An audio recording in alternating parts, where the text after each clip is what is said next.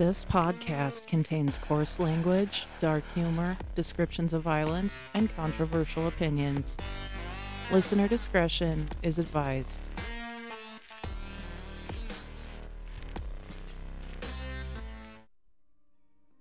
Hey, guys. I'm honestly surprised I was able to bang this out with how much overtime I've had to work lately.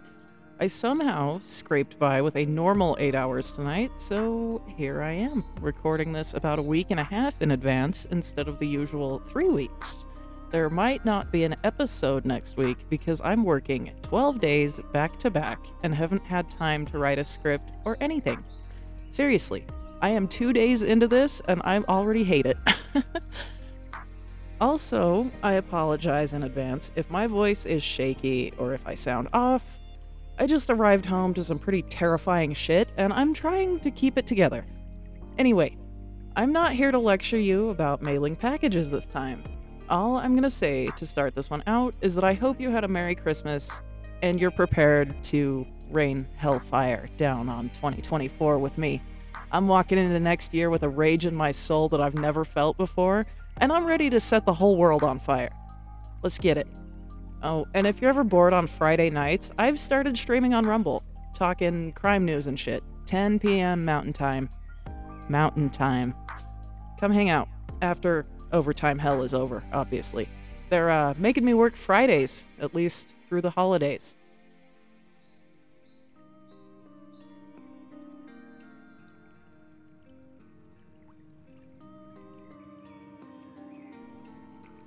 Missouri. Another Midwest state that I know virtually nothing about. Weird fact for you, when I was a dumb teenager, I had a long-distance relationship with a guy from a very small town in Missouri. A couple years ago, I was suggested an article about this town. Apparently a transgender person was attacked at a school or something.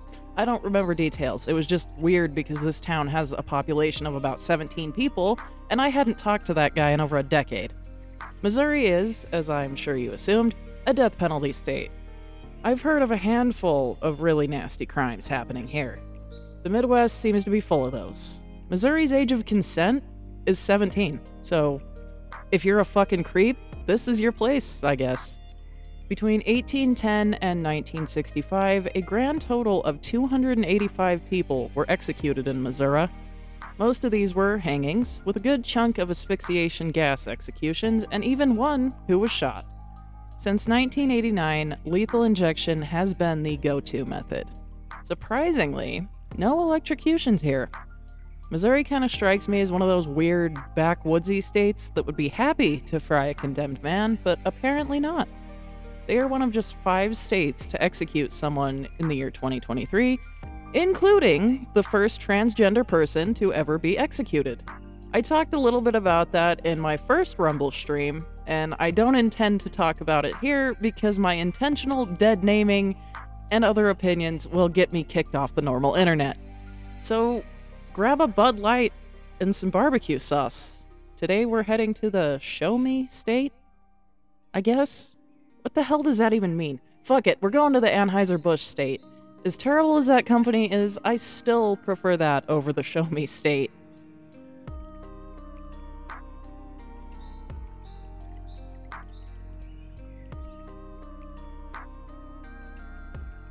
Before I get too far into the gruesome shit that people in Missouri have done, I'd like to tell you a bit about another small town.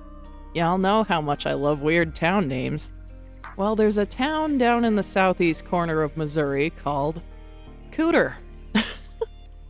I'm not shitting you. I tried my best to find a crime rate from this town because it's fucking hilarious, but they have a surprisingly low murder rate. It's 0. No violent crimes here. Apparently, Missouri's Cooter is a very nice place to live. I was able to locate one sex offender who was convicted of sexually assaulting a 13-year-old girl back in the early 90s. In 2016, the former police chief of Cooter was charged with stealing reward cards from the travel center he worked at.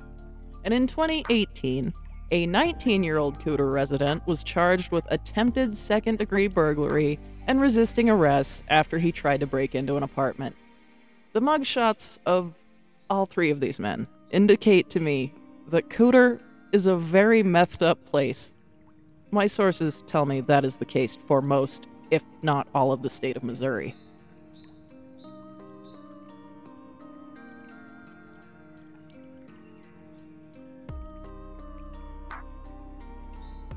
I normally like to start these with a historical case, and then bring it up to current day, but I think we're going to skip around a little bit with this one. As I was researching the executions from 2023, I found a man who is the reason that I believe we need the death penalty. My husband is an extremist libertarian. His words, not mine. It's kind of an oxymoron. He is 100% against the death penalty because the state shouldn't have that kind of power over its citizens. And while I fully agree with the sentiment of that statement, people like Johnny Johnson keep me clinging to the pro-death penalty side of the fence.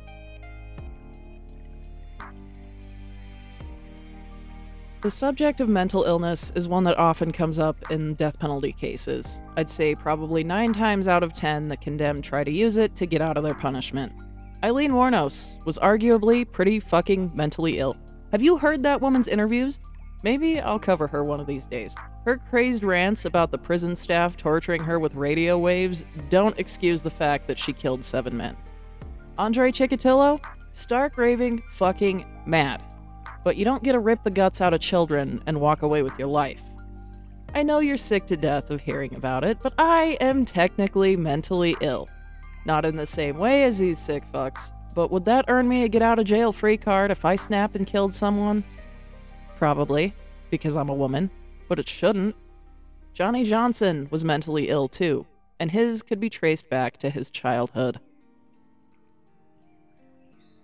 Johnson was born in 1978 and didn't have an easy upbringing. When he was just 4 years old, his mother's boyfriend tried to drown him. A neighbor molested him. Multiple head injuries he sustained as a young boy required stitches. Johnson failed kindergarten and the first grade. Really not sure how one goes about doing that, but he apparently did. He was bullied for his learning disabilities and looks as well. Kids are assholes, we all know that. This dude didn't have an easy life at all. His brother Eric was diagnosed with schizophrenia, and one of his grandfathers spent some time in a mental hospital. So far, we've got all the ingredients for some psychopath soup, but I'm not done yet. Johnny Johnson was an angsty, sad, mentally disturbed teenager. As was I. Huge difference in how we turned out, though. This young man was hospitalized multiple times for suicidal ideation and started doing drugs as a teenager to cope with everything. This is one of those cases where I can't help but wonder why the state didn't step in and get this kid some help before it was too late.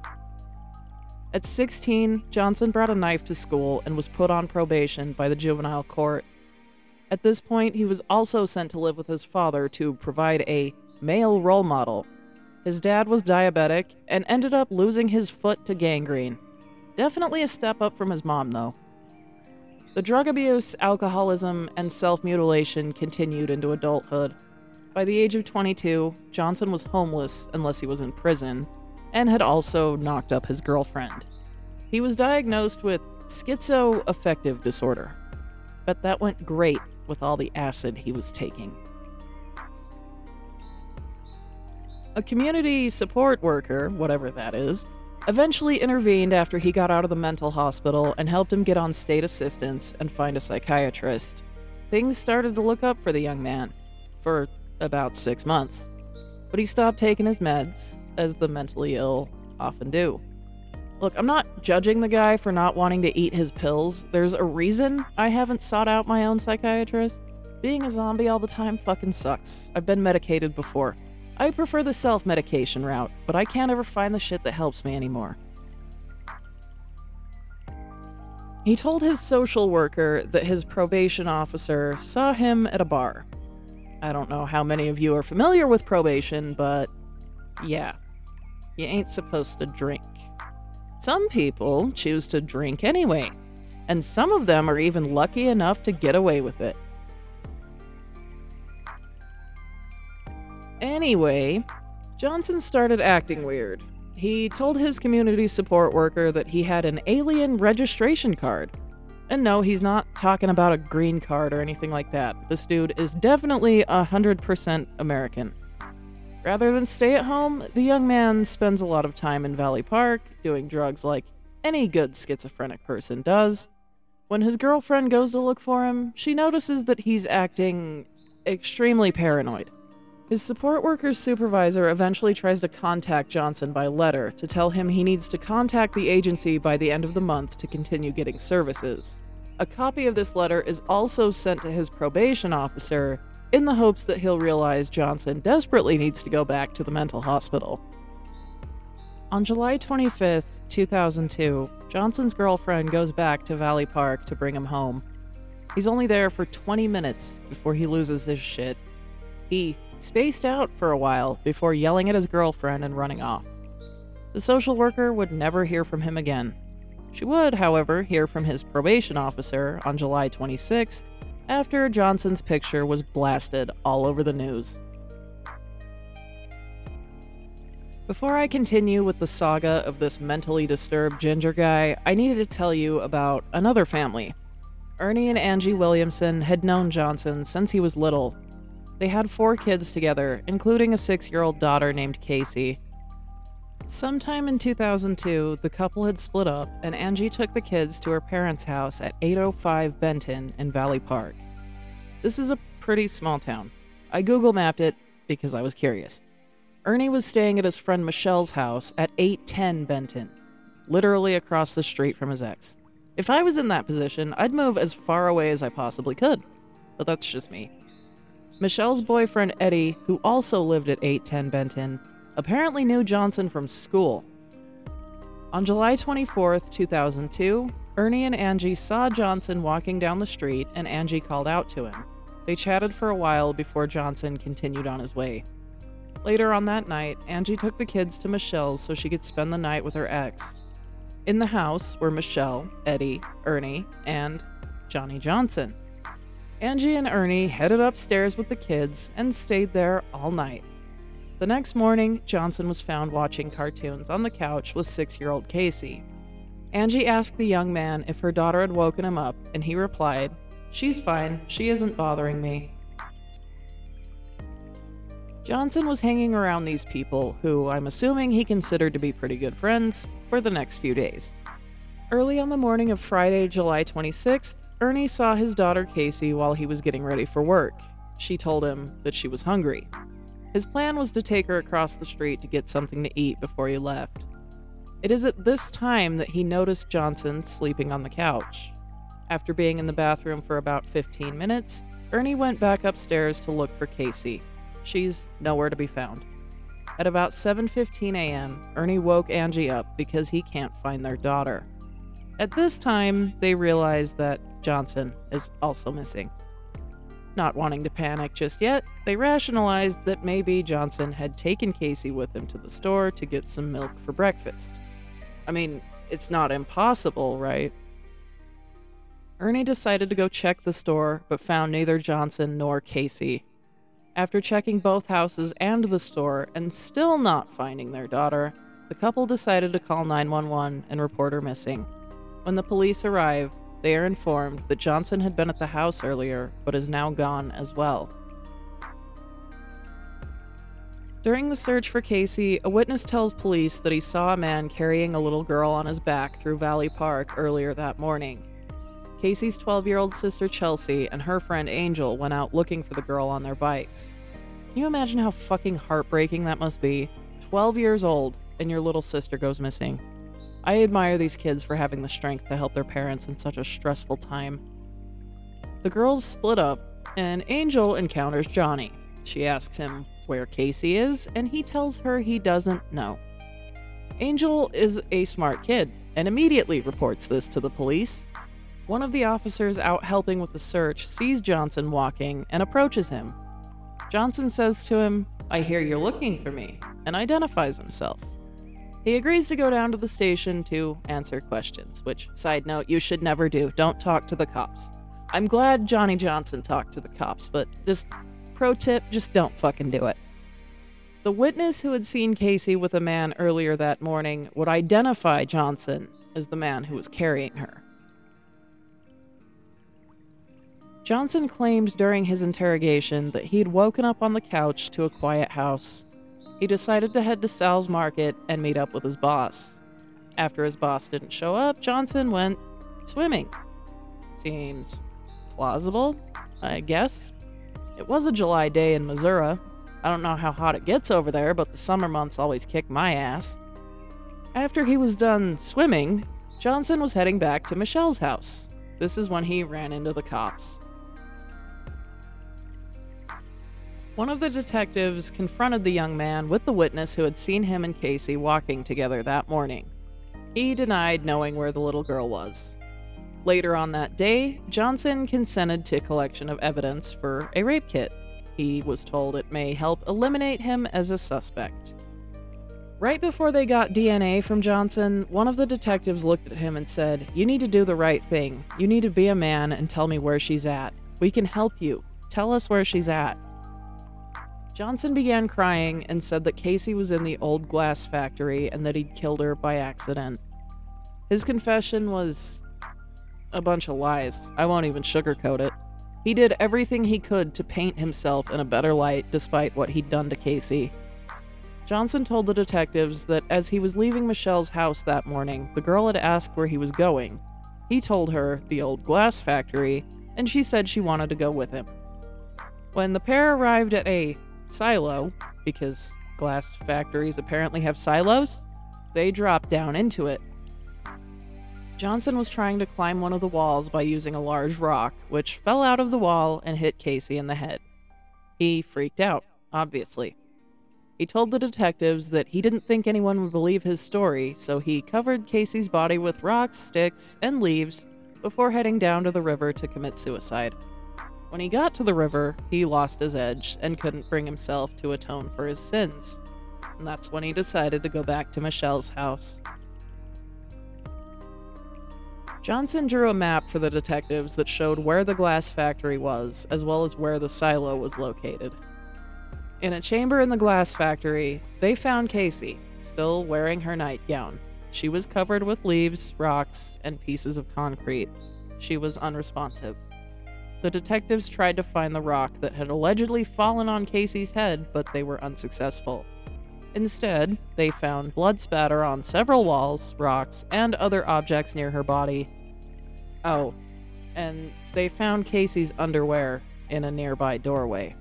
I feel like that detail's probably pretty important. Johnson was taken to the police headquarters in Clayton. I had to try real hard to pronounce that T for you. Clayton. Sounds a lot like Layton, but we're not in Utah, so I'll try to cut the accent as much as I can. Johnson is told that they found Casey, and her death doesn't look like an accident. He responded by telling the detective that everything he said up to the point they entered the silo was the truth. What had actually happened that fateful July day was disgusting.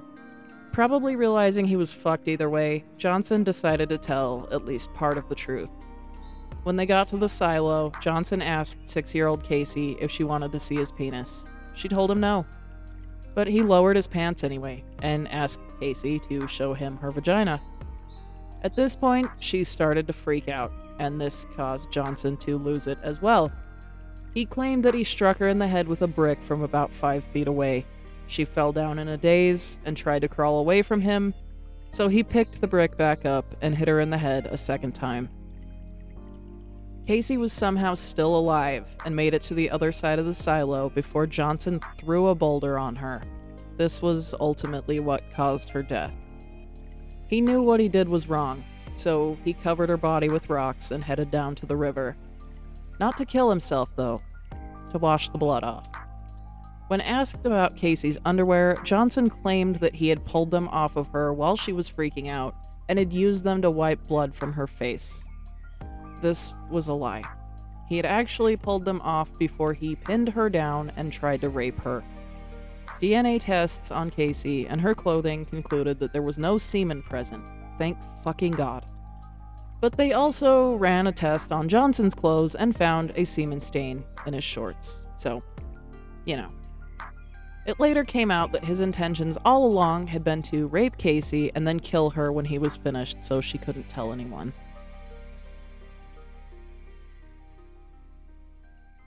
Johnny Allen Johnson was executed by lethal injection on August 1st, 2023.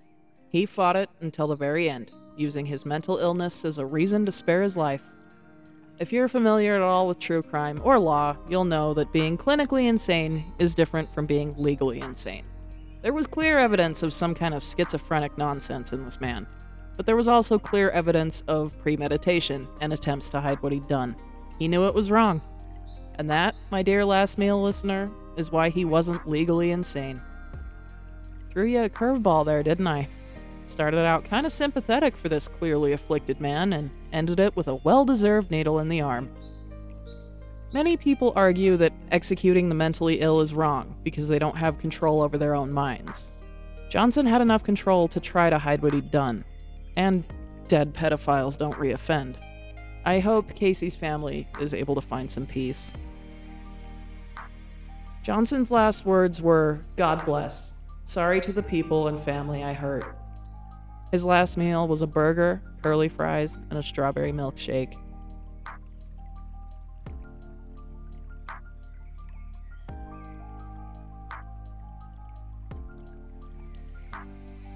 As I mentioned earlier, Missouri was one of just a few states I've come across to use the gas chamber for executions. They moved away from it after the Furman versus Georgia case that effectively abolished the death penalty back in the 70s. I used to think the gas chamber was a pretty peaceful way to go, but after researching it and doing an entire video on Rumble about it, my opinion has changed. Still beats electrocution, though, by a fucking long shot. Paul Speckert was a businessman in St. Louis. He owned and operated a drug company and did well for himself. On the night of May 18th, 1961, he was alone in the store. His mother and the store's delivery boy were both out delivering prescriptions to people. What a fucking time to be alive. These days, they run a federal background check and make you wait 3 days to get a bottle of amoxicillin. While Paul was in the store by himself, a young man entered the store and asked for a drug that I've never heard of and won't be able to pronounce. Paul explained to him that he needed a prescription in order to get this drug. As they were talking, 2 other men entered the store. The taller of the 2 men was later identified as Clewiston Jones, and the shorter one was Lloyd Anderson. These men came toward Paul and went back behind the counter. It was at this point Paul realized the men were both armed with sawed-off shotguns. Real quick interjection here. What the fuck is the point in sawing off the barrel of a shotgun?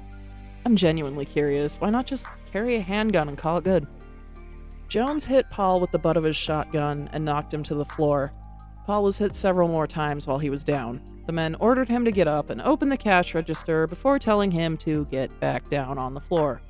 He complied and watched as one of the men took $525 out of the register. During the commotion, the delivery boy by the name of Thomas Group had returned from making deliveries. He was taken by force into the prescription room by Lloyd Anderson. Later on in the night, both men were taken down into the basement of the store and forced to lay on the floor. They were both beaten with shotguns, and Thomas was fatally shot. About 15 seconds after the first blast, Paul was hit in the shoulder. Their attackers left, and Paul noticed that Thomas wasn't moving. Paul ultimately survived his wounds. He was treated at DePaul Hospital for several lacerations and a gunshot wound. This case took place in the 60s. If you weren't aware, that was a very notorious era in the American criminal justice system. Black people were treated far differently than white people. My research for this episode has shown me just how racist 1960s Missouri actually was. If you're wondering where Paul's mother was during the robbery, I do have an answer for you.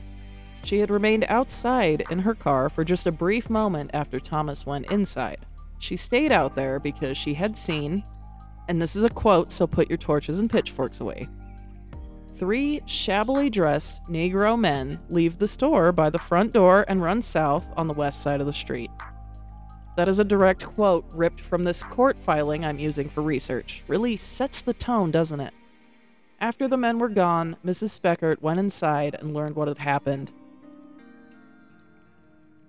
11 days after the robbery took place, 2 St. Louis police officers showed up to a house located at 1914 North Grand Avenue.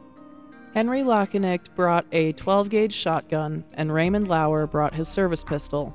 When they arrived at the property, they found Lloyd Anderson and Clewiston Jones. Lachenicht told the men to toss their guns and come out because they were police officers. Jones immediately pointed a pistol at him and fired 3 shots. Lachenicht shot and killed him.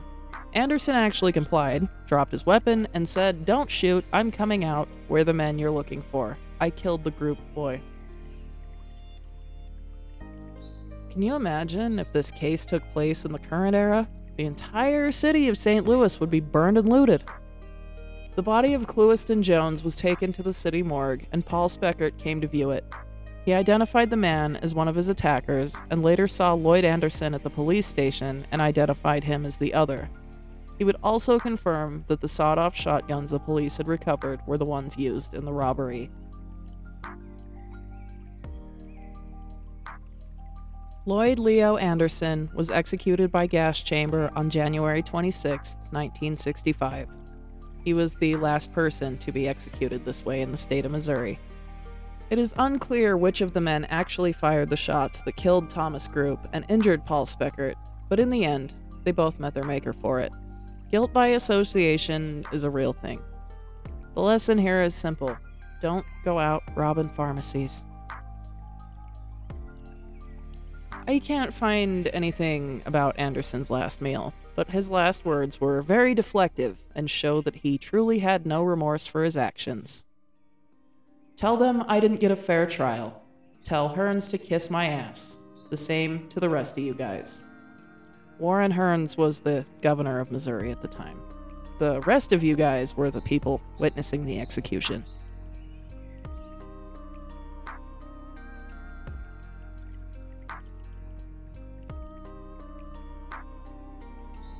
Our next case has left me wondering which came first, the alcohol or the bad decisions.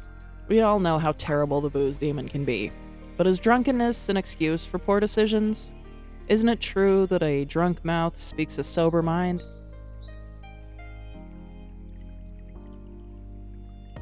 On the evening of August 30th, 1978, George Mercer was drinking at the Blue 7 Lounge in Grandview, Missouri with a couple of friends. He had his eye on a waitress named Karen Keaton. I'm telling you, man, it's really hard with the Utah accent. And remarked at some point during the night that he'd like to take her to bed.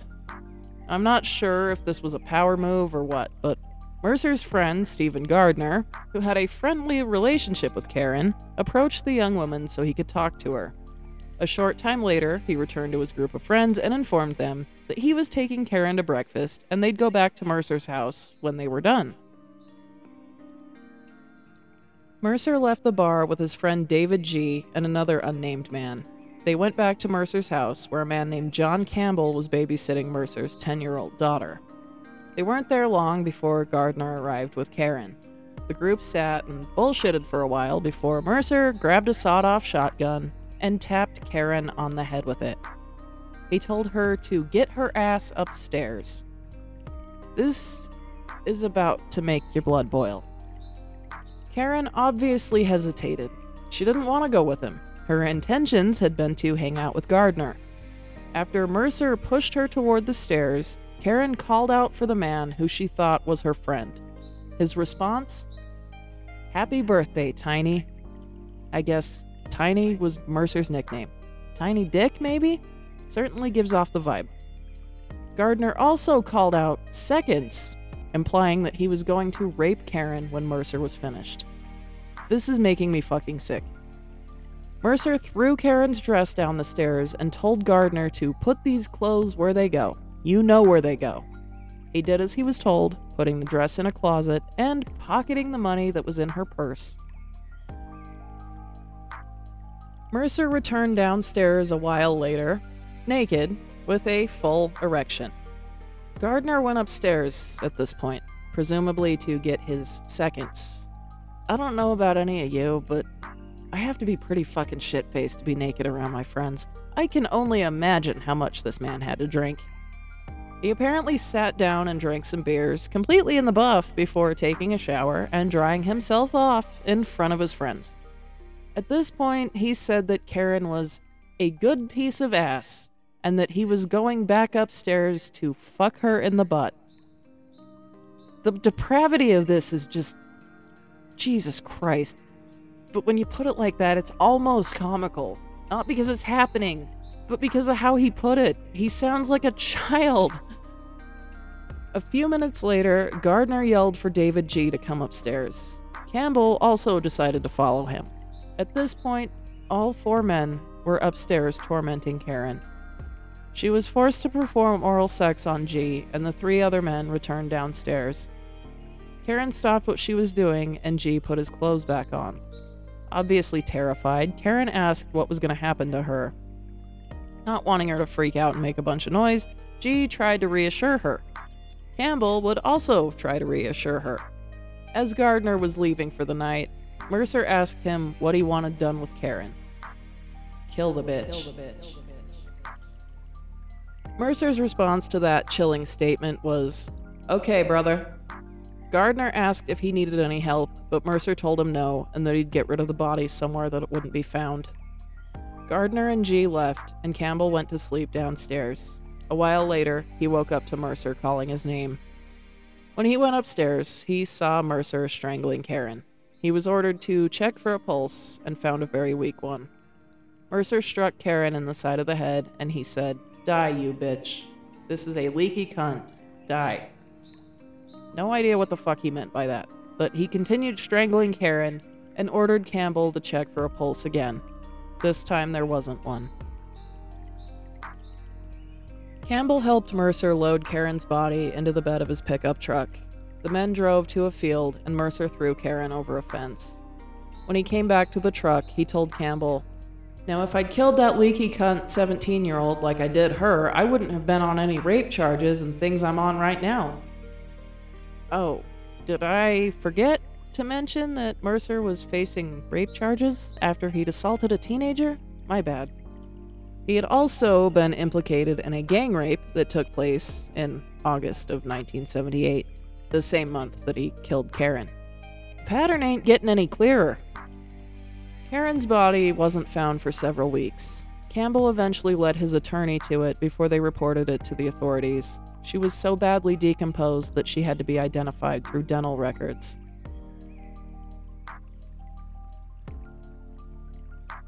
George Tiny Dick Mercer was executed by lethal injection on January 6, 1989. He was the first person to be executed in Missouri since the death penalty was reinstated, and the first to be put down by lethal injection. His execution took place in the gas chamber, as they didn't have any other facilities in which to carry it out. Mercer chose a friend from a motorcycle gang and his wife to witness the execution. Yeah, he was married. Apparently she stood by him through all these allegations of gang rapes and murder, too.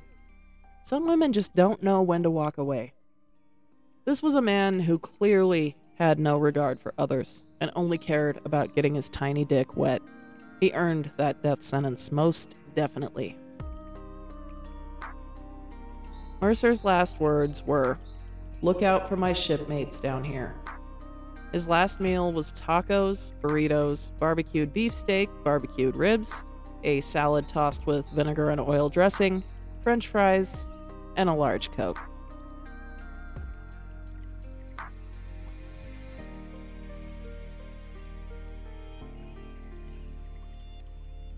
You know what I haven't talked about in a while? How gross the 1980s were. So much cocaine and hairspray and serial killers. I could tell you the story of Bob Berdella, who tortured and murdered at least 6 young men in Missouri in the 80s, but he's pretty well known. I managed to find one I'd never heard of. This case has everything, including evangelical Christianity, bank robberies, and a short trip to Utah that ended in federal charges. Buckle the fuck up. This one's gonna get messy.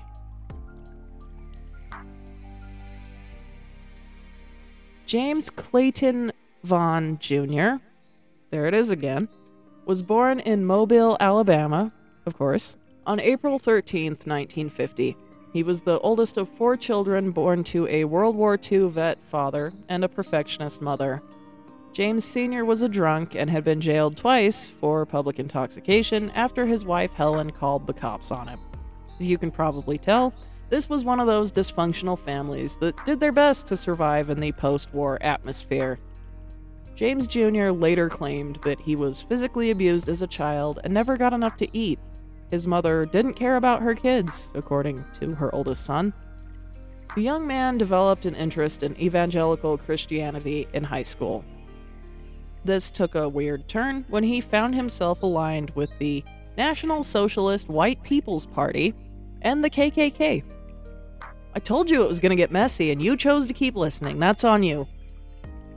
This interest in all things white power inspired Vaughn to change his name to Joseph Paul Franklin. In case you're wondering, he combined the names of Paul Joseph Goebbels and Benjamin Franklin. Hell of a fucking thing we're doing here, goddamn. After reading Mein Kampf in the 60s, this troubled young man decided to start a race war. Franklin roamed around the US for most of his life, trying to cleanse the world of those he saw as inferior. He is quite literally what the left thinks conservatives are. In reality, we're just as disgusted with this man's actions as they are. How did Franklin manage to support himself financially? Oh, working odd jobs and helping people out. No, I'm kidding, he was a bank robber. This was supplemented with money he actually earned from donating his blood. I too sell my blood for money. I'm a broke bitch. Y'all know that if you've watched my first Rumble live stream. Catch me Friday nights talking about the news. Anyway, back to this Nazi walrus bastard. His blood donations would end up being his downfall. Probably should have stuck to robbing banks instead of leaving a paper trail for the FBI. This man's crimes took place between 1977 and 1980 and took him across the US. On July 29, 1977, Franklin firebombed a synagogue in Tennessee. The entire building was destroyed. Thankfully, everyone in attendance that day had left early and no one was injured. Less than 2 weeks later, Franklin shot Alphonse Manning Jr. and Tony Schwen in a mall parking lot in Wisconsin because they were an interracial couple. His final crime of 1977 took place on October 8th in St. Louis, Missouri. Franklin hid in the bushes near a synagogue and opened fire on a group of people who were there to attend services. A 42-year-old man named Gerald Gordon was killed and 2 other people were injured. Does the name Larry Flynt sound familiar to you? Do you have a picture in your head immediately when I say his name? He worked for Hustler magazine in the 70s. On March 6, 1978, he and his lawyer were ambushed in Georgia. No one was ever charged in this shooting, but Franklin would confess to it and claim that he'd carried it out because Hustler had displayed interracial sex in one of its issues. A few months later, in late July, Franklin attacked another interracial couple. Bryant Tatum was shot and killed outside a Pizza Hut in Tennessee. His girlfriend, Nancy Hilton, was also shot but survived her injuries. Franklin later confessed to this and pled guilty. He was given a life sentence. I brought this case up to my husband because I thought he might actually know who Joseph Paul Franklin was. After all, he was a Nazi walrus bastard, and his crimes eventually brought him to this salty desert wasteland. My husband's response was, didn't he shoot someone at an Arby's? It wasn't Arby's. It was Pizza Hut. And also Taco Bell. On July 12, 1979, Franklin shot Harold McIver through a window from about 150 yards away. During his confession, Franklin said that he did this because Harold was in close contact with white women. The state of Georgia never charged him with this murder. In October of 1979, Franklin attacked yet another interracial couple. Jesse Taylor and his wife Marion Brissett were shot and killed in Oklahoma. I don't know what broke this man's brain so badly that he'd want to kill people who were in love simply for being different colors. It's disgusting. Franklin's crimes really ramped up in the last year he was free. On May 29, 1980, he shot a civil rights activist named Vernon Jordan after he'd seen the man with a white woman in Indiana. He was charged with this crime but denied any involvement and was actually acquitted. But, he was guilty and later confessed. Nothing they could do about it, though, since he'd already been acquitted. On June 8th, Franklin killed 2 teenagers in Cincinnati, Ohio. All of this man's crimes are despicable, but this one bothers the fuck out of me. His initial plan was to shoot a racially mixed couple. He was standing on an overpass and waiting for the chance. But he shot 14-year-old Daryl Lane and 13-year-old Dante Brown instead. Franklin later confessed to these murders and was given 2 life sentences. Just a week after the senseless murders of Daryl and Dante, Franklin found himself in Pennsylvania. He shot and killed 22-year-old Arthur Smothers and his 16-year-old girlfriend, Kathleen Mikula, as they crossed the Washington Street Bridge. They were, as I'm sure you assumed, an interracial couple. I'm more bothered by the age gap, but either way, they didn't deserve to meet their end at the hands of a racist asshole. On June 25, 1980, Franklin picked up 2 hitchhikers. Nancy Santamero was just 19, and Vicky Durian was 26. He shot them to death in West Virginia. These women were white. During a later interrogation for a different crime, Franklin confessed to these murders and said he decided to kill the women after one of them said she had a black boyfriend. A man named Jacob Beard was found guilty of these murders and sent to prison. He spent nearly 20 years behind bars before Franklin confessed and exonerated him. And now we're here, in my home state, Utah. On August 20th, 1980, Franklin shot Ted Fields and David Martin near Liberty Park in Salt Lake. Fun fact, I used to live within walking distance of Liberty Park. I know the area very well. These murders would land him federal civil rights charges in addition to the obvious first-degree murder charges. After leaving this desert wasteland, Franklin headed back east. While driving through Kentucky, he was pulled over and questioned about a gun he had in his car. He decided it would be in his best interest to get the fuck out of there. Don't talk to the cops and all that. Unfortunately for Franklin, the cops found enough evidence in his car to link him to the sniper killings that had been taking place across the country. Didn't help his case that he was covered in racist tattoos. Pretty sure there was at least one swastika on him somewhere. Authorities were also aware that he donated blood, so they issued a nationwide alert to blood banks in hopes that they'd be able to catch him. In October of 1980, Franklin showed up to one of these blood banks in Florida. An employee noticed his tattoos and called the FBI. Franklin's reign of terror finally ended in Lakeland, Florida. He tried to escape while on trial in Missouri, but was unsuccessful. A psychiatrist interviewed him and testified for the defense that she believed he was a paranoid schizophrenic and unfit to stand trial.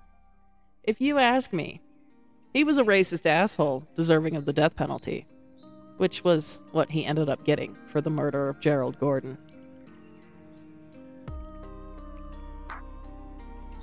Joseph Paul Franklin was executed by lethal injection on November 20th, 2013. Shortly before his execution, Larry Flynt asked that Franklin receive clemency. He said that a government that forbids killing among its citizens should not be in the business of killing people itself. That's a fair point. But you tell that to the families of these people he killed. I'm sure they were happy to know that this monster was finally in hell where he belongs. Franklin later renounced his racist beliefs. He said his motivation was illogical and then blamed his upbringing for his actions. Apparently, Franklin had interacted with black people in prison and later said, "I saw they were people just like us." That statement itself is just, what the fuck? Franklin didn't have any last words. I'm kinda grateful for that. He also refused a last meal. That I'm less grateful for. I was kinda curious what kind of food this sick motherfucker liked.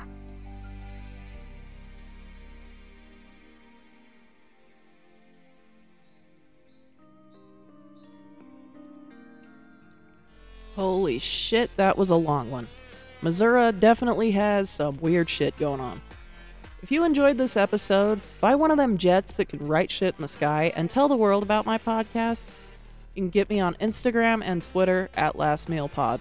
I'm available on Odyssey and most podcast apps, and also Rumble, where I recently started live streaming. 10 p.m. Mountain Time on Fridays, if you're interested. I hope to see you there. But if not, I'll be back next week, hopefully, if I can get some time off work, to talk about a state I have some loose ties to. Cursed is the man who dies, but the evil done by him survives. See you next time.